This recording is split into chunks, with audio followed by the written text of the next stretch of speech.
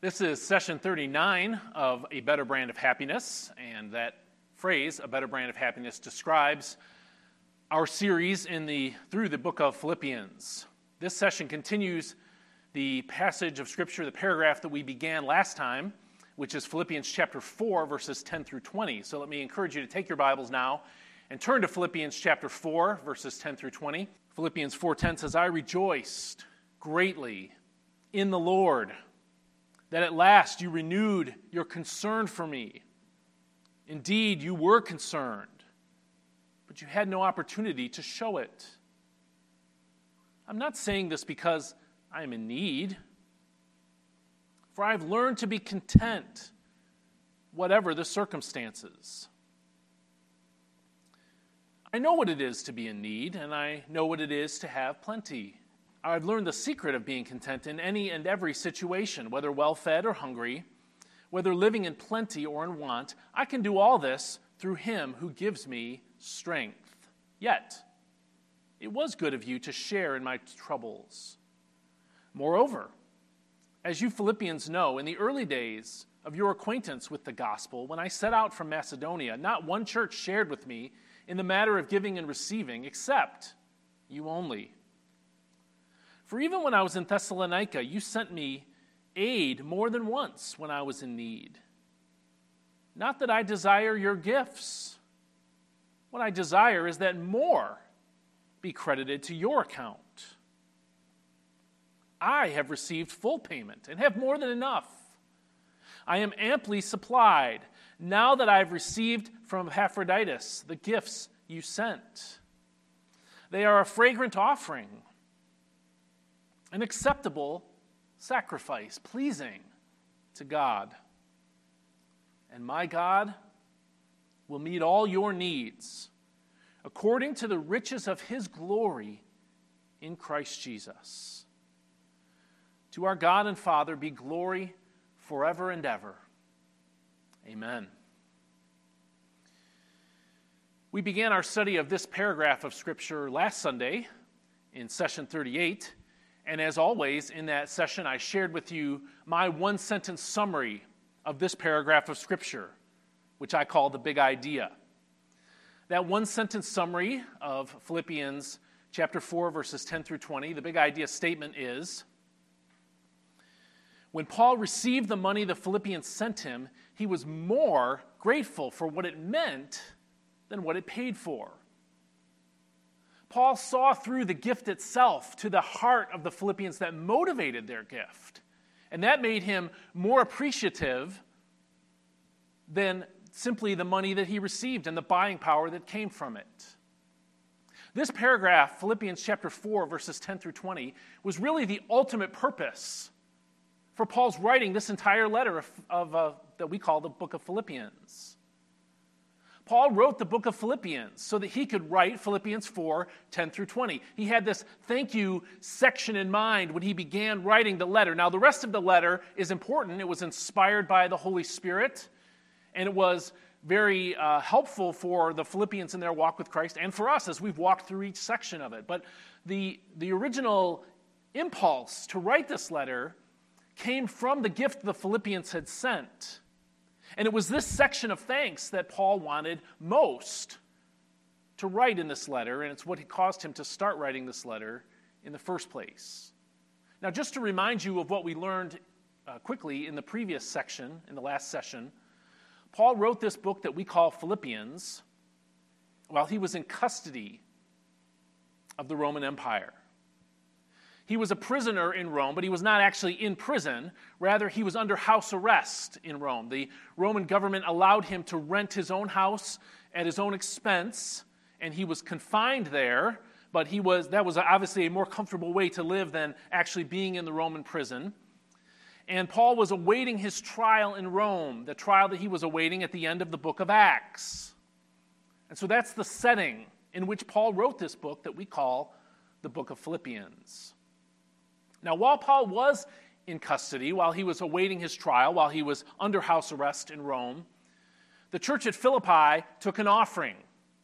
They gathered together a gift of money, and they sent it to Paul to provide for his needs while he was sequestered. and awaiting his trial in Rome. Paul wrote this letter that we call Philippians to thank the church in Philippi for the gift of money that they sent. We looked at verse 10 of Philippians chapter 4 in the last session. And that verse, Philippians 4:10, told us that receiving the gift the Philippians sent Paul gave him a spirit of great joy because it showed that they cared for Paul as a person. The concern that motivated their gift meant more to Paul than the actual money itself, though he needed the money, and the money was helpful to him. It was the spirit that caused them to get together and gather the money and send it to Paul. That meant more to him than the actual financial need that it provided. Okay, that was verse 10. This morning I want to take some time to look at verse 11 here in Philippians chapter 4. And just to remind you, verse 11 says this: I am not saying this because I am in need, for I have learned to be content, whatever the circumstances. Verse 11 begins with what I would call a clarifying disclaimer. It begins with a clarifying disclaimer. It says, I am not saying this because. Paul has understood, or he believes that what he said in verse 10 and what follows could be misunderstood by the Philippians. And so Paul, by beginning verse 11 by saying, I'm not saying this because, tells us, that phrase tells me that he wants to clarify something. He needs to explain something so as not to be misunderstood. And so verse 11 is really about explaining. And what Paul explained is that he was not hinting at another gift. In verse 11, Paul said, I'm not saying this because I'm in need. He wants the Philippians to know that what he is about to write to them and what he is writing to them in this paragraph is not a hint that he needs more money. And sometimes people do this. Sometimes people receive a gift, but they hint that they actually want something more or something else. Have you ever done this? Or has it ever happened to you? Several years ago, I bought a teaching series from a ministry that I like very much and still appreciate very much. And that teaching series was one that I bought on their website, and it was just downloadable material. It was downloadable videos, and then there was like a notebook that you would download as a PDF, and you could print it off if you wanted to use it. And so I bought it from that ministry's website, and I downloaded the teaching videos and the note that came along with the series. Now, because I bought it from that ministry's website, I had to give them my information. I had to give them my name, and because I was using my credit card, I had to give them my home address, and I had to give them my phone number. And within minutes after placing my order, I got a phone call from the ministry asking me to become a monthly supporting partner of the ministry.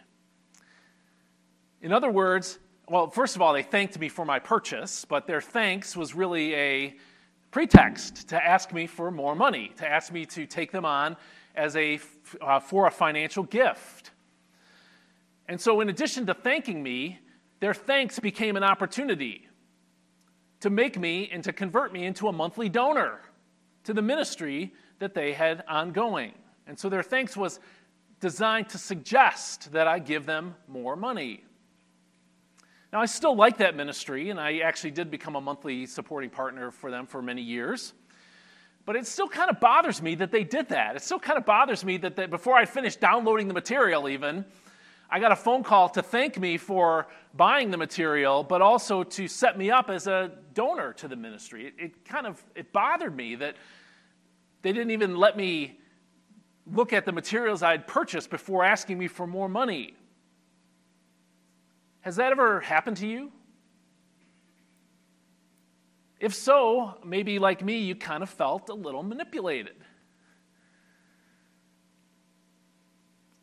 The thanks that you received maybe didn't seem quite so sincere because behind it was a question, behind it was a suggestion that in fact what you had contributed wasn't enough, that more should be given, that more should be needed. Now, Paul understood that his thanks here in Philippians chapter 4:10 could be construed that way by the Philippians. It could be misunderstood as a ploy to get another gift from them. And so verses 11 through 13 are designed to tell the Philippians, hey, I'm not writing this to you because I'm trying to get more money from you. In fact, Paul basically said that in verse 11. Look at the first phrase of verse 11 again. He says, I'm not saying this because I'm in need. Paul wants to disclaim the idea that his need is bigger than the gift he received, that more money needs to be sent. And so Paul is trying to tell them straight out here that he's not hinting at another gift. Paul did not need another gift of money. That's the first part of verse 11 and what it's communicating to us. Now, back in verse 10, Paul had said how much the financial gift of the Philippians meant to him. But now he wants to make sure that he's not misunderstood. So here in verse 11, he clarifies that the point of thanking them for the gift is not in hopes of getting another one. Instead, he wanted to show the Philippians that though he was thankful for the money that they gave him, he was not yearning for more of it. So he wrote this message, not to subtly suggest another gift from them, but to teach them something that he had learned as a Christian. So Paul wants to thank them, but he also wants to teach them something. But in the middle of it, he doesn't want to be misunderstood as seeking another gift. And so the next phrase in verse 11 tells us something about what Paul had learned. Paul wants to communicate something that he's learned in association with money as part of thanking them for the gift. And so the next phrase in verse 11 tells us what that is. Notice again, verse 11. He says, I'm not saying this because I'm in need. That's the disclaimer. Now here comes the content. He says, for I have learned to be content whatever the circumstances. That last phrase, for I have learned to be content whatever the circumstances, has a lot more in it than you might think just by looking at it. Paul's telling the Philippians that he did not need another gift of money, and the reason he did not need more money is because he had learned how to be content. He had learned how to be content. At the end of verse 11, it says, for I have learned. And that word learned is one of several New Testament words that's associated with the idea of discipleship. There are different words that the New Testament uses to designate discipleship, and this is one of them, the one that's translated with the word learned in verse 11. Now, as you know, all Christians are disciples. The call to be a Christian is the call to follow Jesus with your life as a disciple. We are followers of Jesus. And as followers of Jesus, we are constantly learning from him. Part of the Christian life is receiving the truth that Jesus imparts to us as his followers. And you might say there are actually two broad categories of learning that disciples receive as followers of Jesus Christ. One category we learn as followers of Jesus Christ is what we might call doctrine.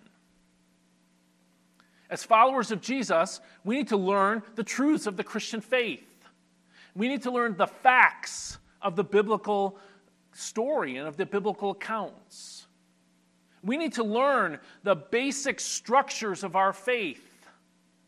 What is true and what is false with regard to God and the Christian life. That is the category of doctrine, and it's one of the things that we learn as followers of Jesus. But there's a second category that we learn as followers of Jesus.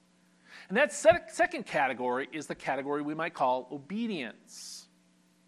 As followers of Jesus, we're learning doctrine, but we're also learning what it means to obey Jesus.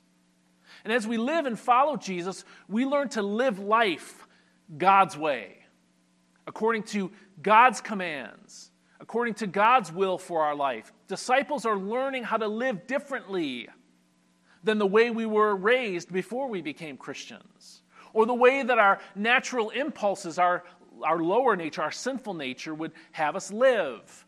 Following Jesus is relearning how to live, learning how to live a life that is pleasing to God, how to put into practice the doctrines and principles that Jesus taught us in the Word. And so we have these two categories, doctrine and life or obedience. Now here in Philippians chapter 4, verse 11, Paul refers to his discipleship. He says in verse 11, I have learned. And he uses one of the words of discipleship. And he does all of this to tell us that part of his discipleship, part of his following Jesus Christ, meant learning something in that second category of obedience. Paul knew a lot of doctrine. He learned a lot of doctrine, but he also learned what it meant to live for Jesus. And he's going to tell us about that in this section. What he's saying is that as he grew closer to Jesus Christ, his faith in Christ increased, and something changed inside his heart. And what is it? What is it that changed inside his heart? The next phrase in verse 11 tells us. It tells us what Paul learned as a follower of Jesus Christ. It tells us why Paul didn't need more money from the Philippians and didn't want to suggest that they send him more money. Because it tells us that he had learned how to be content. Paul did not need more money because he learned how to be content. Look at verse 11 with me again. The scripture says, I'm not saying this because I am in need, for I have learned to be content, whatever the circumstances. The end of that verse tells us what Paul learned as part of his discipleship. And what he had learned was contentment. He learned how to be content. Now, the word content in verse 11 introduces the concept of contentment. It's one you're familiar with. But it's one that's kind of hard to define in a lot of ways. What is contentment? It's not as easy to define as justification is.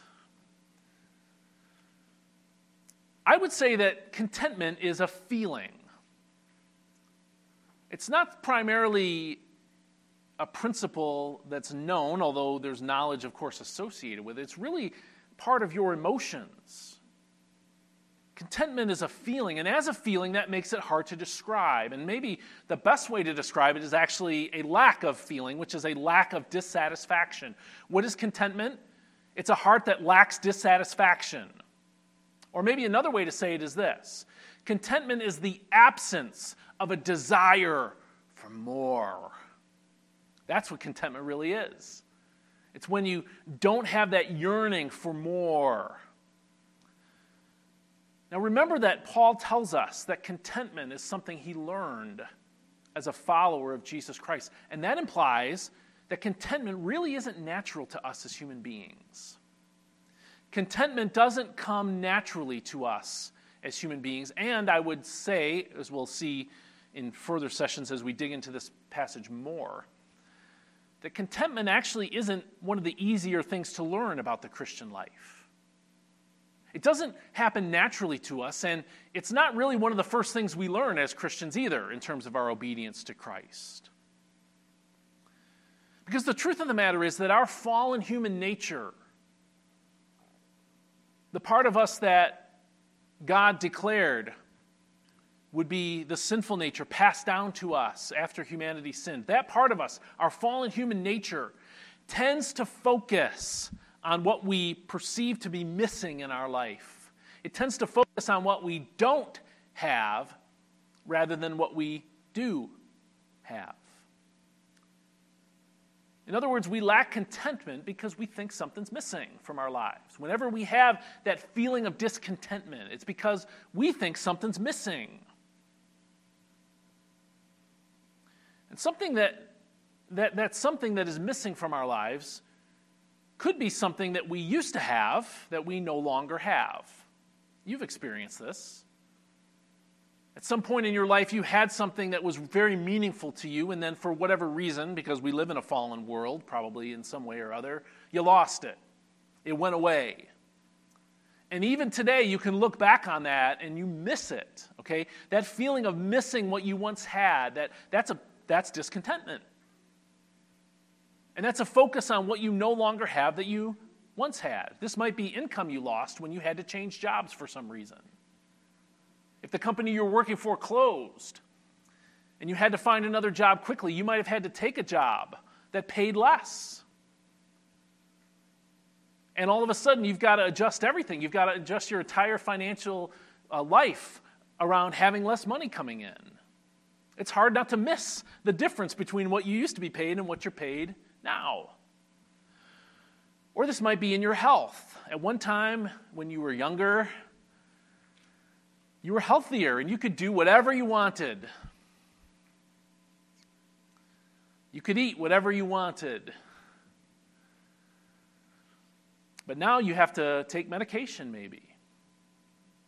Or maybe you have to watch what you eat, or you have to do less in order to maintain the lower level of health that you have now compared to what you once had. And maybe all of this makes you look back fondly at when you used to be able to eat what you wanted, and you used to be able to not have to take medication, and you used to be able to do whatever it was you wanted in life. That gap between what you once had and what you have now, whether it's in your health or your finances or in some other area, that can create a feeling of discontentment in your life. So that's sometimes what's missing is something we used to have. But other times, what we perceive to be missing when we're discontent has to do with things that other people have that we don't. It's a look out at the rest of the world. And maybe someone in your family has more than you have. Or someone in your neighborhood has more or better than you have. Or someone that you work with or whatever. Sometimes what is missing is what other people have that we wish we could have. And it's not always material things. Some people feel discontent because they desperately want to be married, but they haven't found a spouse yet. Some people feel discontent because they're married and they want children, but they're unable to have children on their own, and that leaves them feeling jealous. Discontent with life. Because people their age, because people your age have children, and so far you don't. Or maybe you wish you had a less demanding job. Or you could live in a different climate. Or maybe you wish you even had a different spouse. Maybe you wish you could buy a different car. Did you see those new Ford Broncos that Ford just recently announced? I'd like to have one. But the cars I have are more than adequate. They're a little beat up and a few years old, but they still work and they're still comfortable to drive and to ride around in.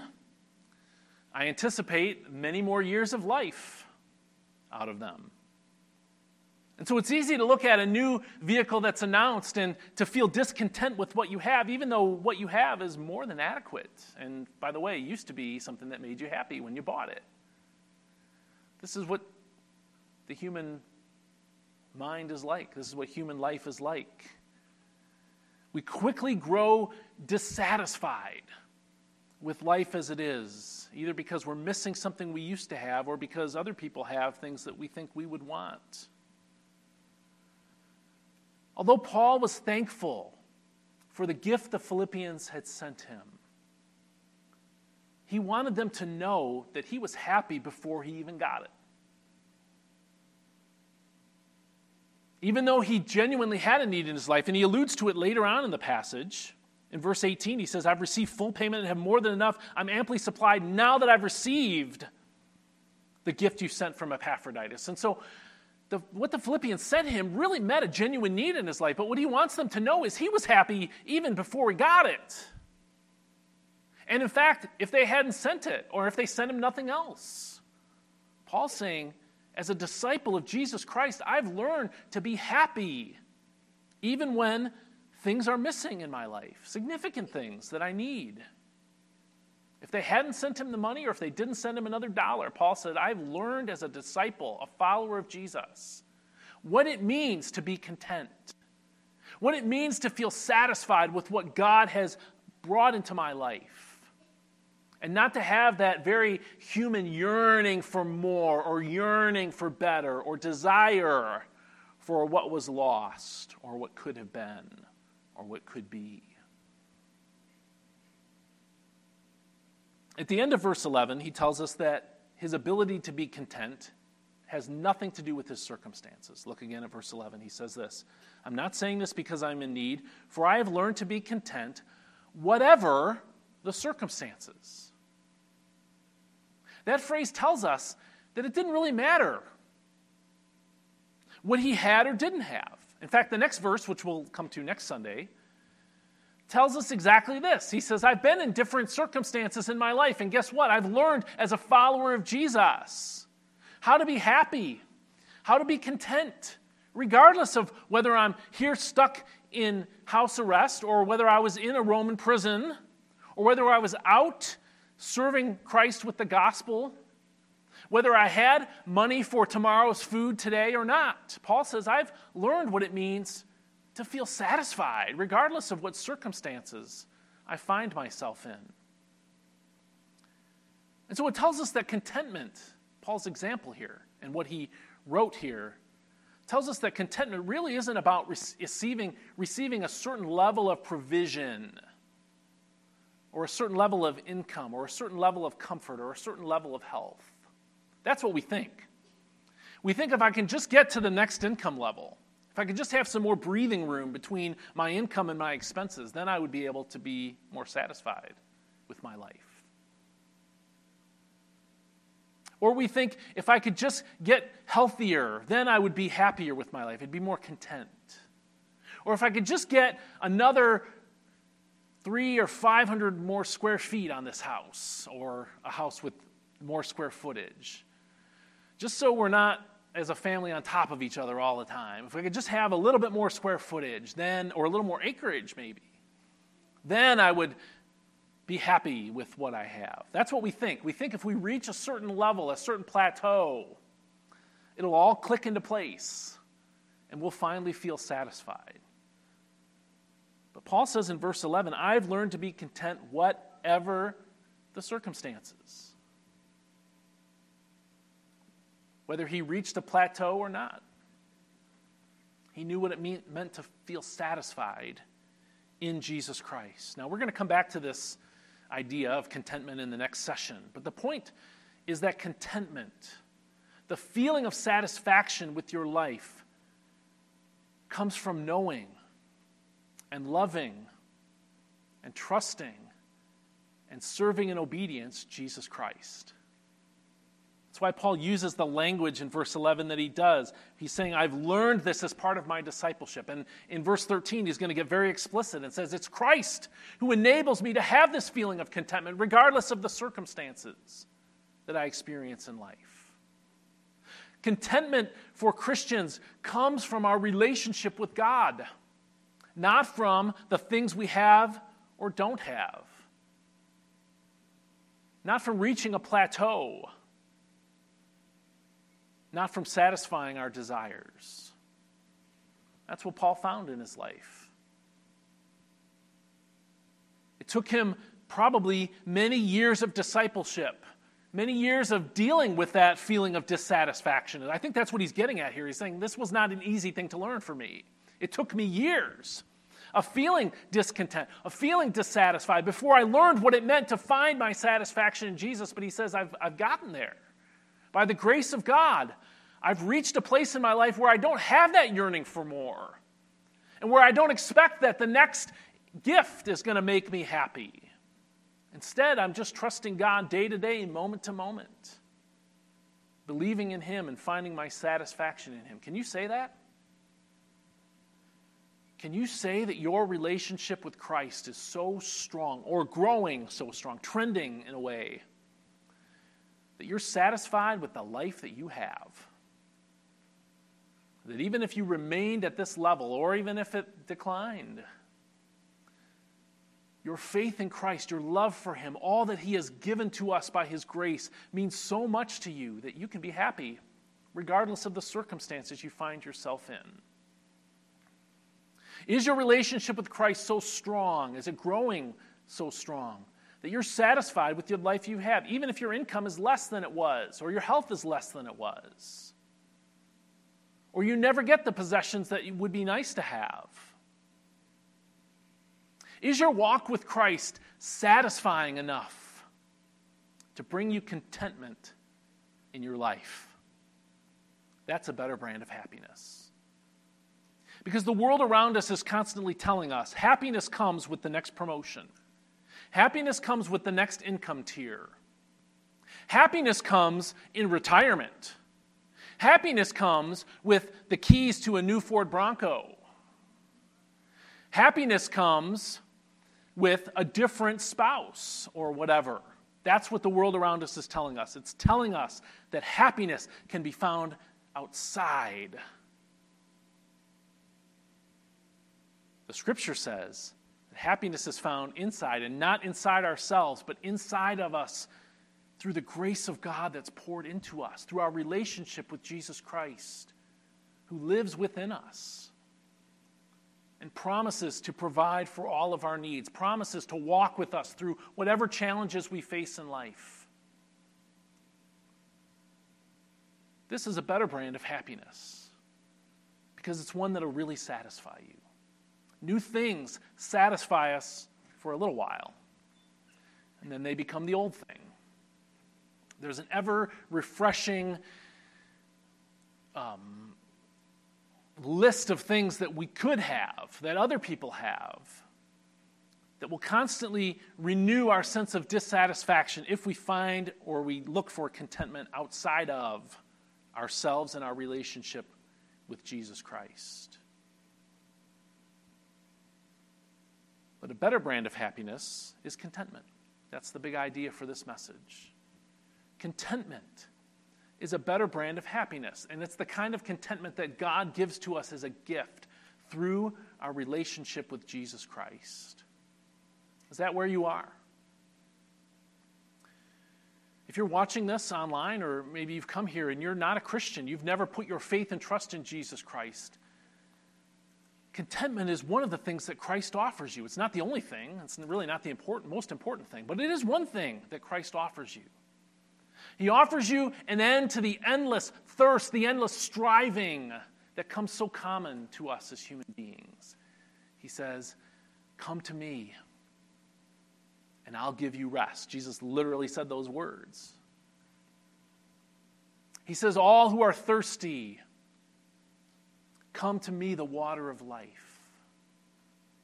And so if you're not a Christian, this is the invitation to you to stop looking outside at things or experiences or status as the secret to happiness, and instead come to Jesus Christ and follow him as your Lord. And in the process of following him, you'll find contentment, a better brand of happiness, as a byproduct of following Jesus Christ. If you are a Christian, as Christians, you know that we struggle with this, that the internal desire within is constantly becoming dissatisfied with what we have. And it's very easy for us to take our eyes off of our walk with Christ and put them on the world around us. It's very easy for us to stop feeling thankful for what God has done for us and what God has given to us and start feeling like we're missing out because there are other things out there that we wish we could have that we don't. This passage calls us back again to our relationship with God, to our walk with God. It says a better brand of happiness comes from walking with Christ, from being his disciple. And in the process of following him as his disciple, he gives you contentment as a gift. This is a better brand of happiness.